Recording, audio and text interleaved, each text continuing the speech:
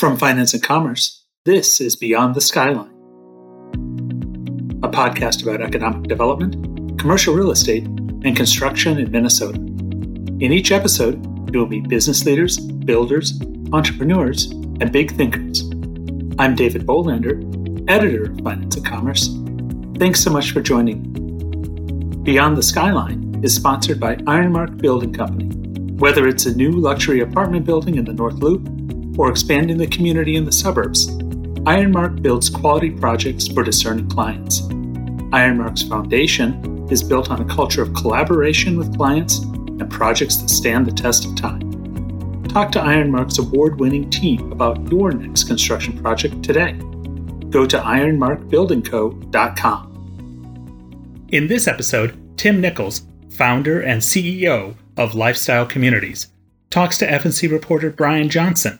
As a lender, developer, or master developer, Nichols has worked on more than $2 billion worth of projects in the Twin Cities, Greater Minnesota, Wisconsin, and Michigan. All right. Well, I'm pleased to be joined today by Tim Nichols, CEO of Lifestyle Communities here in the Twin Cities, prolific developer of senior housing products, senior co-ops, and pleased to have you on the podcast, Tim. How are you doing today? I'm doing phenomenal, Brian, and thanks very much for noticing and the kind introduction. Appreciate it very much. Yeah, so I wonder if we could just start out by talking a little bit about Lifestyle Communities. Can you tell us a little bit about the company, how long you've been in business, and sort of what your specialty is? Can you expand on that a little bit? Absolutely. Appreciate it. Lifestyle Communities, I'm the CEO of that, so which means I work for Dina Meyer, who's the president, and Ben Landhauser, who's the vice president, executive vice president, and a lot of other good sales individuals and development professionals that we've brought together. My real role in that whole organization is setting the direction generally, and that direction is clearly senior housing. Clearly a division of that, if you will, that is really a different thing than most people think of when they think of what we do. They think we are in solidly that senior housing mode. We're in active adult mode. And there's to me, a very big distinction between those product types. So if you'd like to talk a little bit deeper about that, that'd be fine. But yeah. In essence, what we've done with our company is over the past 30, I'd like to say less than that because I wouldn't seem so old, but over the last 33 years, I guess, have really refined that, the focus on what we've done. I've been really blessed to have had a lot of good mentors in the industry that gave me a head start. I always thought when I started this industry in '89, I'd have a 10-year head start, but I think I got a 20-year head start. And that was being introduced to a lot of great people. And we fashioned this kind of refinement of cooperative housing over the years to really, focus solely on that. We are really good in that space and we're proud of it. And the consumers know we are too. And again, you're noticing, Brian, and the rest of my peers in the community, we're kind of the cooperative guy and we're proud of it. Can you talk a little bit about what exactly cooperatives are versus the more traditional senior products? You essentially own a share in the community, is that right? Yeah, right on, Brian. It's different in that our objective really is to appeal to the wants and needs of those consumers that don't need to move. They're active adults that are looking for a lifestyle situation, that don't need to move because they don't have any absolute desires to, but they sure don't need their big home anymore. And they don't want to leave a community that has meant something to them. At least a goodly amount of those people don't need to and won't move from that community. What we hear from so many people that become shareholders in the cooperative corporation, which they own, which is distinctively different than a rental, as you know, is that they wouldn't have moved if we hadn't have built it. And so, very good people in the industry, like Mary Bugeaud, will constantly tell us, those people don't crop up on a regular market study. They're not people that are out there actively looking to move. But if they don't move at the time we're building in that boutique neighborhood that we've worked so hard to negotiate a great building to be developed on, they realize it might be too late because our wait lists grow so substantially after the building has been built. That housing development is harder for most people to understand that are in the traditional, apartment building business. It's not that we're renting to people and they're having a choice and trying out their lifestyle in a rental community. These people know they're owners at heart and wouldn't move if they weren't an owner in this evolution. But they can downsize to a smaller building, smaller unit, a private unit within a building, but still have the benefits of this vast community space which we develop, which is bigger than anybody else as a square footage of units. We're building smaller buildings, bigger units within the buildings, and attaching that to a vast greatness of community space. What kind of community spaces are we talking about here? What are some examples? Sure. I was asked so many years ago about our common space, and I'm happy you said community, because they said we don't develop common space. We develop uncommon space. I thought that was a much better position to be in. And that community space we have is exactly the extension of home that the owners want, that they would otherwise be giving up if they moved to anywhere else. There's great rooms. There are party rooms, pub rooms, activity rooms. There's the coffee bar. There's the wellness studio with state-of-the-art fitness equipment, with yoga studios. And, we don't have yoga classes and live people that we hire, but we downstream proprietary yoga classes into that community and inspire people to come out and try. And activity breeds activity in a very literal sense and a figurative sense as well. So we found that offering these great community spaces, maker spaces, potting rooms, if you will, the outdoor spaces, which are vast and well-programmed, well-designed, stayed, right on the fringe of trendy, fun, exciting, it's not quote unquote senior housing. We just don't develop senior housing. We develop active adult housing. And all those spaces are so important to the consumers. And they communicate back with us and say, this is really the great element of that. And this particular piece of that puzzle is something that they are getting that no one else is offering them. And what communities are you in now? Can you tell us about that and maybe some of the current projects you're working on? Sure, absolutely. We're wherever anybody wants to stay. And we're trying to find really great sites that are exactly that. We've, unlike the more traditional developer that can come in and find a 6-acre, 10-acre site, 8-acre site, we're the ones that look for that 2-acre site, that 1-point-some-odd acre site, where we can develop a building that makes sense economically, that still fosters that connectivity to community. It can't be too big to be that community where the neighbors feel that there's a sense of togetherness, even though they're not on top of one another. So consequently, it's very hard for us to find great sites, but we've seemingly done it over the past many, many years. And we've refined that too, down to from bigger sites to smaller. Most recently, we're right now, many of our product types, if you will, or flags have ranged from the early 90s to my father's participation with Gramercy, which I ended up buying the balance of the corporation out from the 3 shareholders, to then 2 shareholders, then to 1 shareholder and me. Gramercy Park, those were names of yesterday. And they're not today because we're doing things differently than we did back then. Tomorrow, the next evolution was Summerhill, then a partnership that we had delivering a Zavago product. The last of that partnership's product is coming out of Long Lake. and that will be ready this fall. That's 57 units. Tremendously well received in the marketplace. Again, a quick walk down to a beer and a burger. I think that's a pretty good draw, being in that fabric of that community. Glen Lake has been a great Zavago product for us, and I know you've reported on that.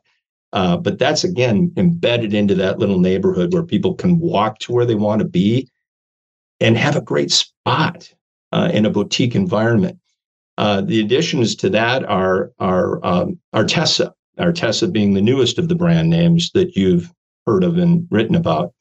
And Artesa is building in Shakopee, and that will be in the Canterbury Park neighborhood. It's called Artesa at Canterbury Commons.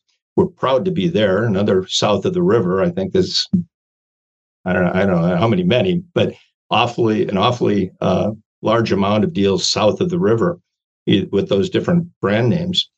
And we're adding another one under the Gramercy flag. Under the Artesa flag.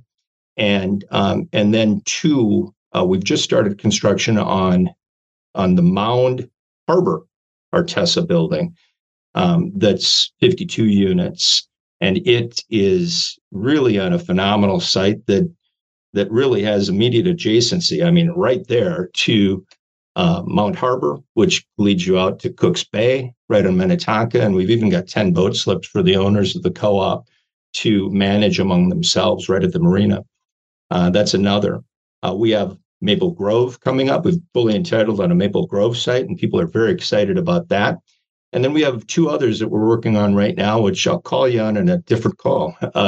But they're just that. They're aligning with great people, great master developers, to bring in an element of what we do to make the whole thing better for the majority.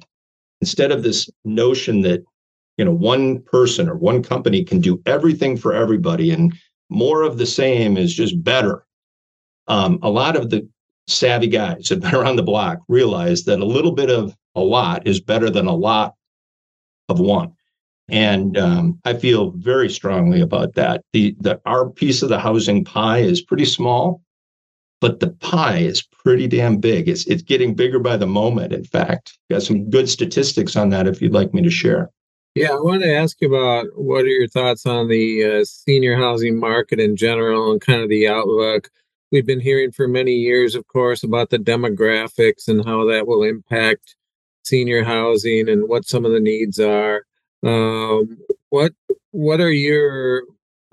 challenges and opportunities do you see out there for senior housing, and in particular for the cooperative product type? Great question. I'm a bit of a contrarian, quite honestly. I was asked by some reporter some years ago when all the hubbub was going on in Uptown. They said, "Tim, why are you developing in the suburbs and not in Uptown?" I said, "Because everybody's developing in Uptown." And so we're a little bit of a contrarian in that regard. I think we were the leader to go to the suburbs again and say, "Hey, there are people who want to stay in the suburbs." But they want to stay in the suburbs where these neat little neighborhoods are happening. From my vantage point, senior housing in general, bringing it from kind of the macro down to the micro of cooperatives, I have an opinion. I might not be right. I've been right more than I've been wrong. Let's put it that way, and I'm proud of it. I think it's dismal. I think there's so many people that are out in the marketplace that define it so broadly, and the people don't. We lead our business model by listening to the people. Heaven forbid, give somebody what they want, and you might have a sporting chance of being right.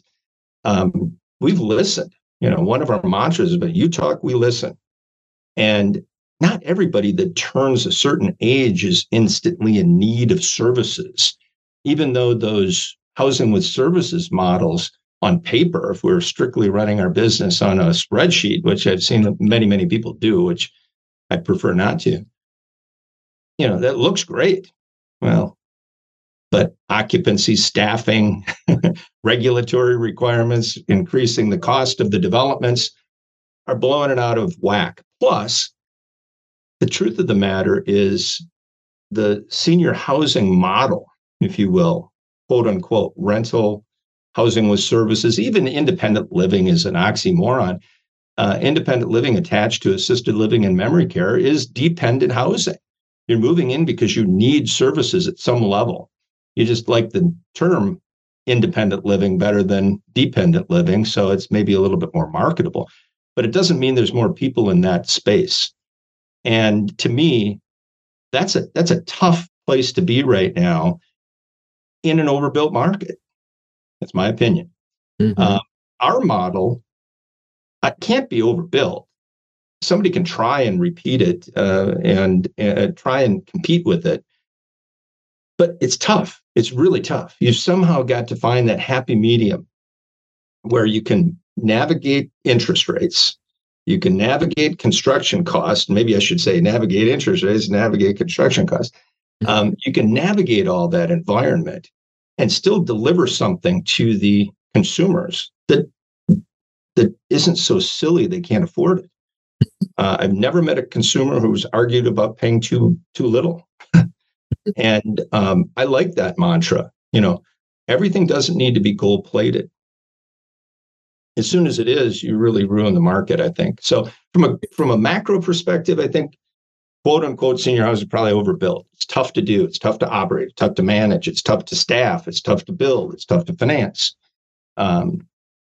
We've got a bit of a model that none of that is insulated. None of those items are insulated from what we're doing, but we're able to manage that largely, right. I think, because of the 30 years worth of seeing the ups and downs. And more than predicting the future, I think I'm able to say, this feels a little bit like it was back in this day. And this is kind of what was happening. I wonder if we shouldn't deploy this idea. I wonder if we shouldn't lean into this as an option that would make something happen.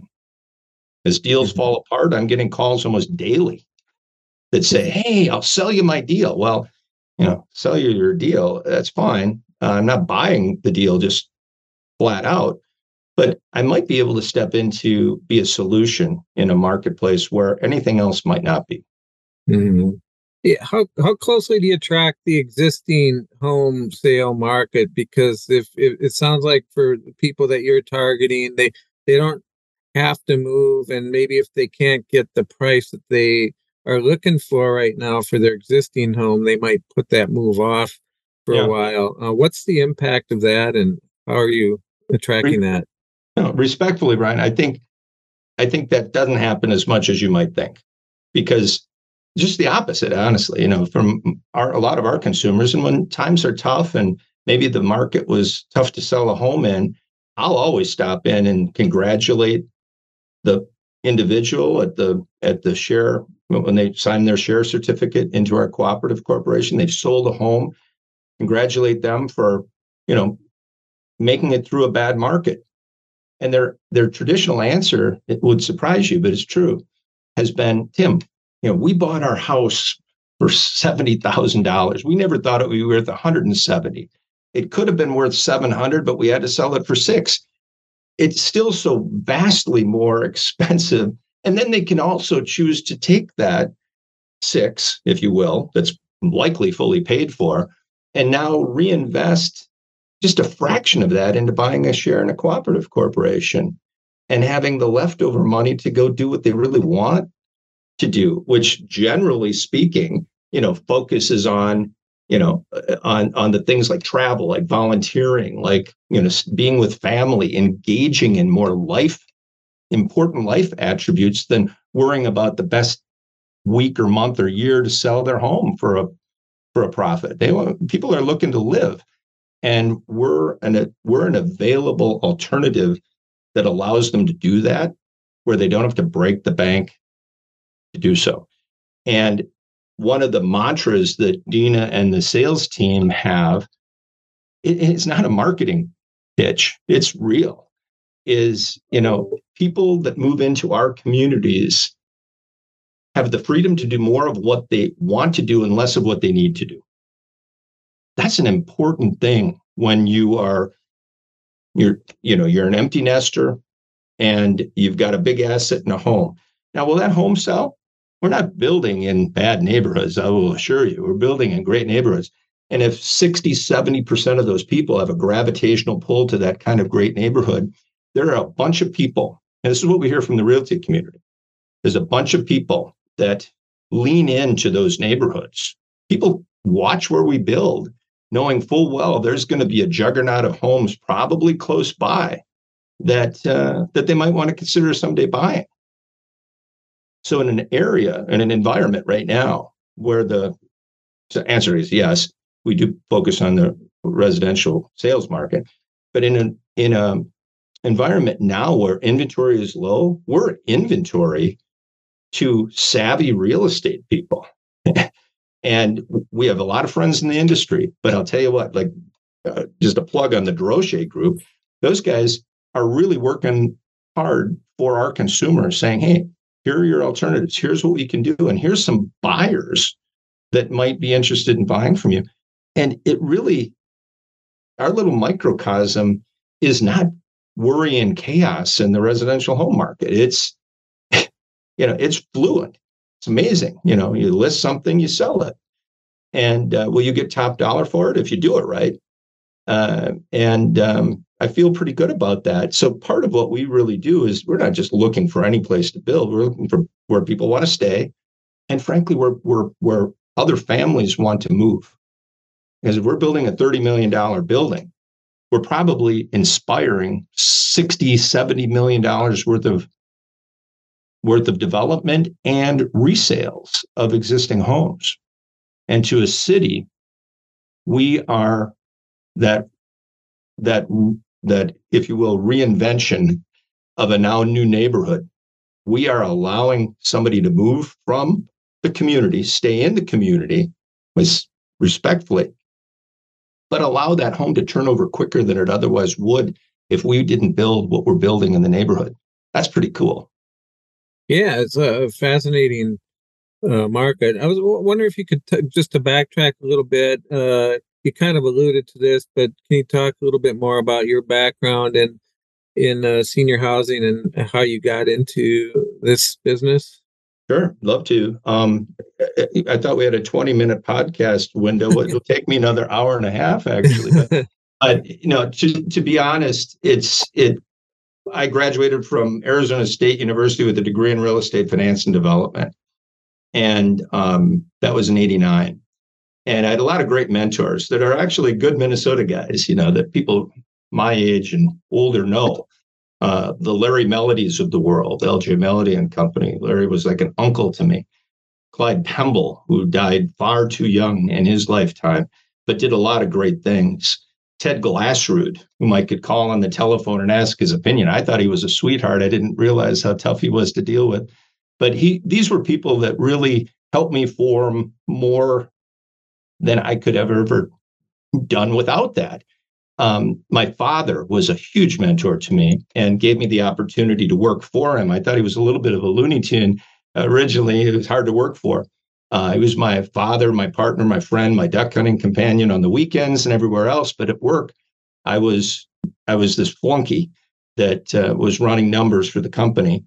And I worked my fanny off. I worked more hours, got paid less, and I couldn't be happier about that. I learned a lot from diving right into finance, and that was really my impetus in making our development company a better development company.